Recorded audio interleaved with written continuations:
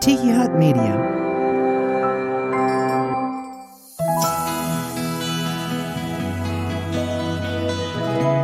Hey there, welcome into Soul Ramblings podcast, where we talk about faith and life. You know, a lot of times people are afraid to talk about faith, but we aren't here. Every week we talk about spirituality, faith, and everyday life here on Soul Ramblings. I'm your host, Jerry Wicker. I'm the lead minister over at Manatee Life Church, a multicultural United Methodist community of faith in Bradenton, Florida, and also your host for this podcast. And today we're celebrating our 150th episode. Today is episode 150. And we're continuing learning about the Jesus way of life. We've got part 3 of that sermon series coming up. We'll head over to the sanctuary at Manatee Life here in just a minute and get into part 3 of that series. But today, as we continue learning this Jesus way of life, I want to address the need for creating margin in our lives, because I believe in order to live the Jesus way that God calls us to live is with margins. Margin is the gap between our load and our limit. The principle of margin applies to all aspects of our lives. Financial margin means not spending everything we make, but instead saving some money along the way. Margin in our time means not booking or scheduling every minute of our day and filling up our calendars. Relational margin means not overpromising too many people in our life that we're destined to disappoint some of them because we overbook ourselves. Emotional margin means not taking on so much that it overloads our system with stress. You get the idea. You get where I'm coming from. Why does God want us to live within margins? Well, margin creates space for our lives to flourish. Margin creates space in our lives for what is most important. Margin in our time creates space for us to respond to the needs of a friend or connect with people that are important to us. Margin in our schedule allows us to deal with the unexpected things and absorb the surprises that inevitably happen in life. Margin in our finances allows us to be generous, to give, and to live less stressed. Margin in our emotional energy allows us to have enough in our tank to be available to the people that need us when they need us. Margin gives us space to deal with the important but not urgent work in our lives. Margin allows us the room we need to imagine, to create, and to connect. Margin makes room to serve others and care for ourselves in the process. And even as I say that, it sounds good, but unrealistic. But it's not. Sabbath is God's commanded rhythm for our life. And one of the surprising gifts is it offers us margin. Trusting God by living this rhythm of Sabbath opens our lives up and is a doorway to other blessings. What I challenge you to do this week is reflect on the concept of margin. Create that space between your limit and your load. If it feels overwhelming, pick one area of your life and start small. As you gain traction, keep going by creating space in more areas of your life. As you do, you'll find that life opens up in very surprising ways. I challenge you to explore the way that Sabbath isn't just rest from life, but is rest for the lives that we are called to live, that journey that we are called to go on together as we continue learning the Jesus way of life. Let's head over to the sanctuary.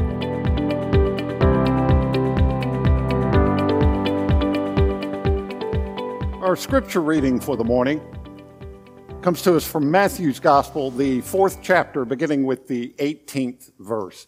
Let us hear these holy words.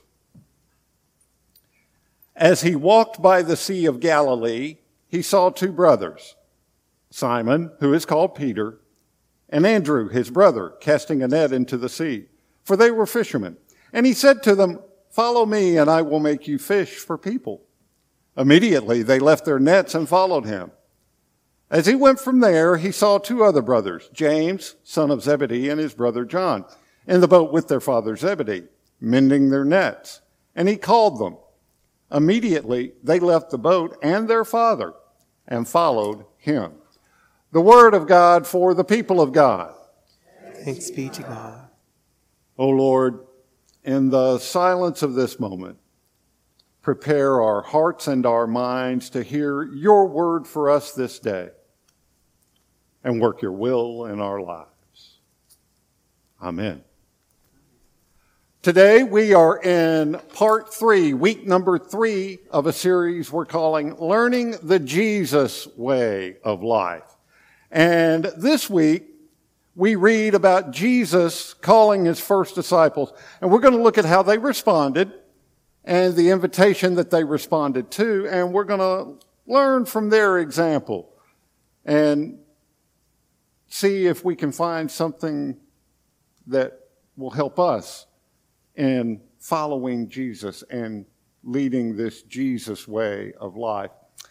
Right before our scripture passage that we read this morning, if you were here last week, you heard about Jesus being baptized in the Jordan by John the Baptist. And then the voice of God saying, "This is my Son, whom I love, in him I am well pleased. In him I find happiness." And then the Spirit, Jesus is led by the Spirit into the wilderness to be tempted by the devil after fasting for 40 days and 40 nights. And after being tested, right before our scripture passage, verse 17 tells us that Jesus begins his earthly ministry. He starts by preaching, "Repent, for the kingdom of heaven has come. It has come near." And that word repent means to change direction, go the other way. Stop what you're doing. Do the opposite instead. Turn around.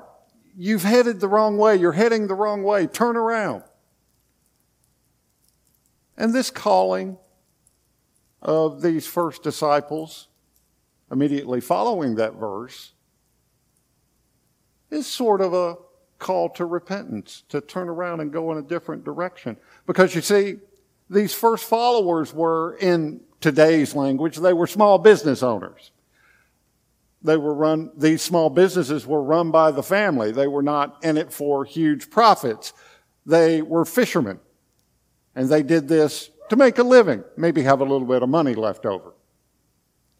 It was what they always knew they would do. They never expected to do anything else. That is, until Jesus shows up.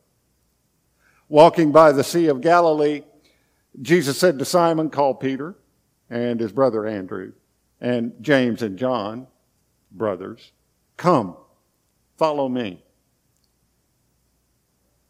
The amazing thing is, the very next word after Jesus tells both sets of brothers, "Come, follow me," is immediately. They didn't sit around and talk about it. They didn't weigh the pros and cons. Immediately, they did just that. They went and followed Jesus. They left their nets. They left their boat, their livelihood, their father, Zebedee, and followed Jesus. And I think that's a glimpse of what repentance looks like. God's calling, hearing God's call, and obeying it, even though it means radical changes in direction of our life. And I think that may be what stops people sometimes. As a people, we're afraid to change. We don't like to change. We don't want to change. And so we talk ourselves into unbelief. God can't be calling me. Can't be calling me.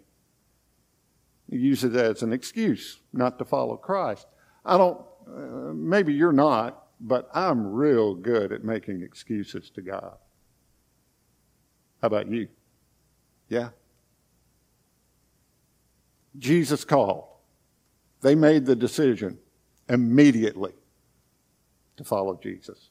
And I often wonder, how many other people, we're not told this in Scripture, but how many other people Jesus called that didn't follow?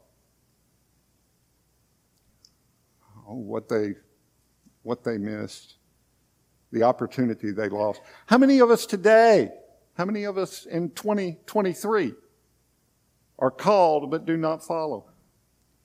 Oh, we may think to ourselves, Jesus, I'll do that when I get around to it. I got other things to take care of right now. Now when I retire, I'll have all kinds of time, Jesus. I'll do it then. Those of you that are retired, how much time you got right now? Not a lot, do you? Busier now when you were working, right? We always seem to have something else in our way. Another excuse. Put it off till later. But these disciples did not do that. The lesson here for us from these disciples is this. Don't be afraid to give all you have for something infinitely more. They gave up everything they had for something infinitely more, to follow Jesus and obey. When Jesus first called Peter, Andrew, James, and John, I really don't think they had any idea where all this was going to lead. I mean, I will send you to fish for people, Jesus said. What does that mean? What's he talking about? Did they have any inkling that they would watch as Jesus healed multitudes of people? Lepers, blind people, cripples, lame folks. Did they have any clue that they would take part in feeding 5,000 people on a hillside? Or watch as Jesus spoke to Moses and Elijah on the Mount of Transfiguration? Did they have the slightest idea that within a few years, Jesus is going to be arrested, crucified, killed by those in authority and powerful places, and then 3 days rise from the dead? Did Peter and Andrew know they would end up being killed themselves for following Jesus and making more disciples, fishing for people? No, I don't think they had any clue. I don't think they had any clue. But God, in His mercy, reveals things little by little. They didn't have any clue about the glory or the pain that day when this young man walks by on the Sea of Galilee. They only saw him and heard his call, and for them that was enough. And it's the same today. I mean, why does a person who has a steady, full-time job with benefits, a 401k, insurance,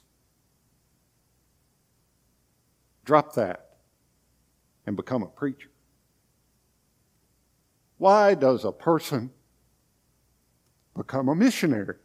Why does another work in a homeless shelter or volunteer their time at a food pantry in a food ministry, or participate in a ministry for middle school kids to teach them life skills after school? Why would people do that? Why do millions and millions of people regularly give up lifestyles that look attractive and posh in order to seek to live with honesty, integrity, faith, hope, and most of all, love? The answer can only be found in Jesus Christ. That is the only answer. And you know what's really cool? Jesus comes looking for us. Notice the disciples were going about their workday. Jesus came looking for them. Come, follow me. And He comes looking for us today still. And He doesn't come looking for the qualified as if any of us are qualified. He doesn't come looking for the extremely smart or the extremely good looking. He comes looking for everyone. For ordinary fishermen, such as Peter, Andrew, the sons of Zebedee. And then later, the troubled woman at the well. Mary Magdalene, who was at one time possessed by 7 demons. Nicodemus. Jerry. You. Everyone. Jesus comes looking for you and me as well. Today, in the church, is known as Ascension Sunday. And this is where we commemorate the ascension of Jesus into heaven after His resurrection. It is believed to have occurred 40 days after His resurrection, after Easter. the actual day of ascension was this past Thursday. We commemorate that today on this Sunday. And it was necessary for Jesus to ascend to heaven, according to Jesus, so that the Holy Spirit could descend upon Jesus' followers at Pentecost. Pentecost is next Sunday. Wear your red, by the way, next Sunday. Yet, even as the ascension occurred, we read that Jesus' followers kind of got stuck. They were focusing on the wrong thing. Notice that after Jesus ascended, his disciples stayed there, standing in place. They were looking and gazing up into heaven. Luke, in the book of Acts, chapter 1, starting with verse 9, puts it this way. Listen to Luke's words. When he had said this, as they were watching, he was lifted up, and a cloud took him out of their sight. While he was going, and they were gazing up toward heaven, suddenly 2 men in white robes stood by them. They said, "Men of Galilee, why do you stand looking up toward heaven?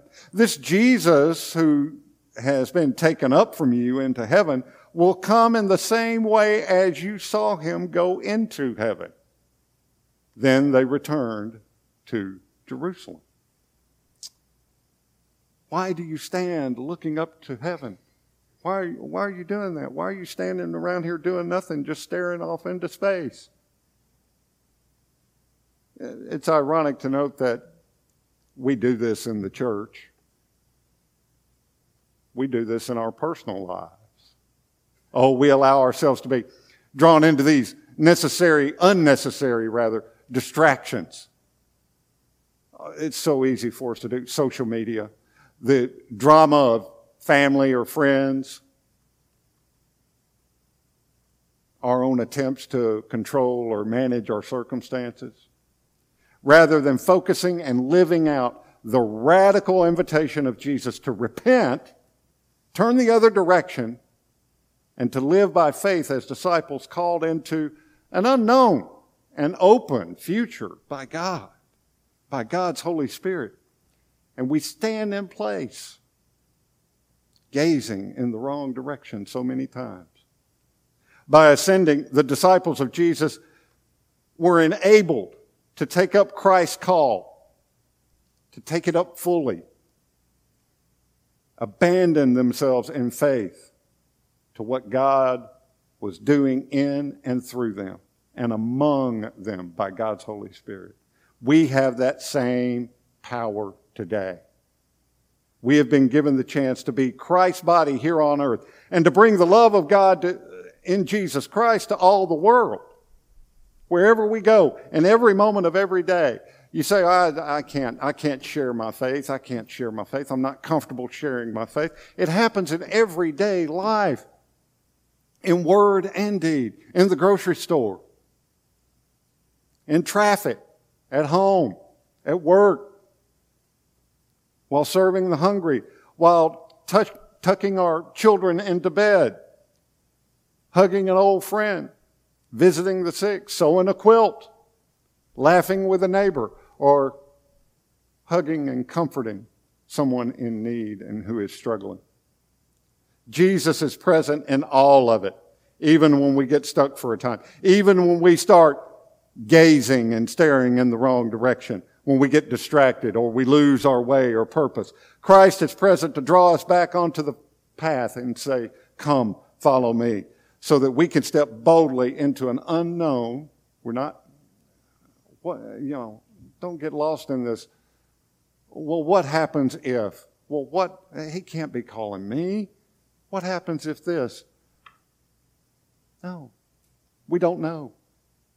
We trust God and obey his call to come follow him. Because he's going to be by our side. He'll never leave us nor forsake us.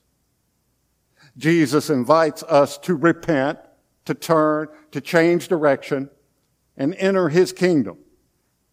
And it's right here and it's right now.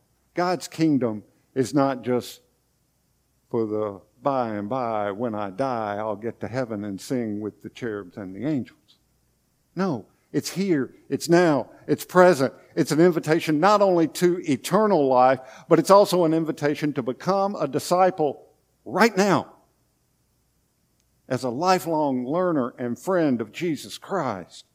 And this means Jesus offers us the opportunity to watch Him at work in our lives and the lives of our neighbors. By doing this, we'll learn more about Him until we almost unconsciously begin to speak like Him, His manner of speaking, His dealings with people, how He solves problems, how He deals with opposition. Slowly, we become more and more like Jesus the longer and closer we follow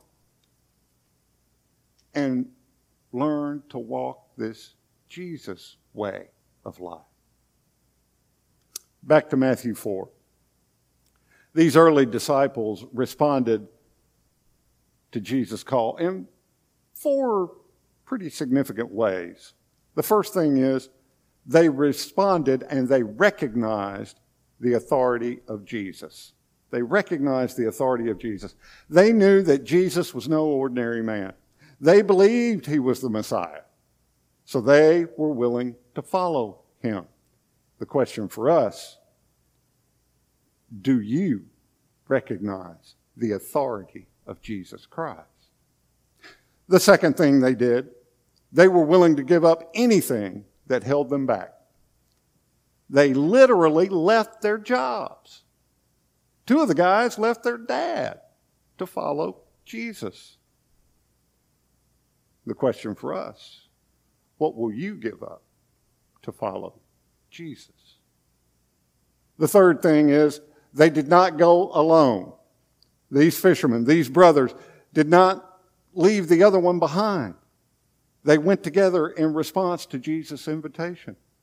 The question for us, who will you bring with you? And the fourth thing is that they were in it for the long haul. As we trace the journey of these disciples through the rest of Matthew's gospel, the 3 years of Jesus' ministry, we see them there every step of the way. Now, we can make the argument that Peter did deny Jesus 3 times and the disciples scattered while the crucifixion was going on. But they were in it for the long haul. And they were significant leaders in the early days of Christianity when it was still referred to as the way. Because they weren't just in it for a day. They weren't just in it for a moment. Not just when it was convenient for them or when they had time. But they were committed to following Jesus and going the distance. So the question for us is, how far will you go? How far will you go? That's their response.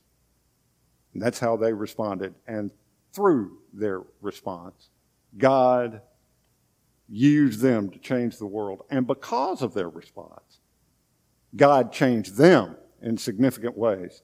And He wants to do the same for you and me. Just like He did with these fishermen thousands of years ago, Jesus is inviting you to know Him and to follow Him. So my question to you this morning, how will you respond? Is Jesus calling you? Are you following? If not, will you make the decision to repent, change direction, right here, right now? Will you give your life completely over to Jesus Christ? Will you come forward as we pray here in a few moments and Ray leads us in our final hymn? Will you come forward from where you are and kneel at the altar rail and commit your life to Him? It is the most important decision you will ever make. Maybe you've thought about doing it for a long time, but you haven't gotten around to it. When I get the time. Got so many other things to do. Now is the time, my friend. Now is the time. Don't miss out. Don't miss it. Ascend and lift up your hearts to the Lord today. because we are the body of Christ here on earth, and we can do great things together as we continue to learn the Jesus way of life. And He's calling this morning to you. Come, follow me. Will the next word in your story be immediately he followed? Immediately she followed. They dropped their nets and followed him. Will that be your response today? I pray that it is. I invite you to come forward as we pray and sing this morning. Thanks be to God. Let's pray together. Jesus, we want to follow you. We believe that you are calling us to repent, to turn around, go in the other direction. We believe you are inviting us into your kingdom. We want to be your disciples, your follower, your friend. We want to be all in, but we can't do it on our own strength. But with your strength and our willingness, you can recreate us into the people we are meant to be. Be our Lord, be our Savior. From this moment forward, we will follow you. In the name of Jesus and for his sake we pray. Amen. And now receive this benediction. Let us go forth from this place. And as we do, inspire love, embrace Christ, engage the world, and tell somebody about Manatee Life Church. Go in peace. Amen.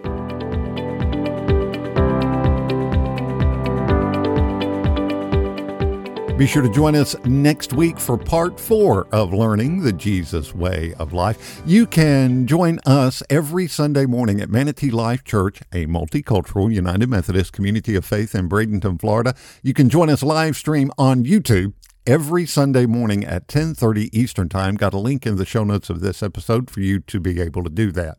Also, connect with us. Get social with us here at Soul Ramblings on Instagram or Facebook. Got links in the show notes as well.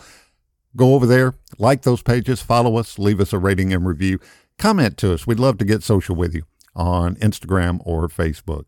Wherever you're listening to this episode today, if you would click subscribe, that way you never miss a new episode of Soul Ramblings Podcast. I want to thank you for the gift and privilege of your time today. And before we scoot out the door for this week, here is a last piece of advice. If you believe in goodness and if you value the approval of God, fix your minds on whatever is true and honorable and just and pure and lovely and praiseworthy. Until next week for episode 151. Again, today is the 150th episode of Soul Ramblings Podcast. Until next week for episode 151, I'm Jerry Wicker. Have a great week, grace and peace.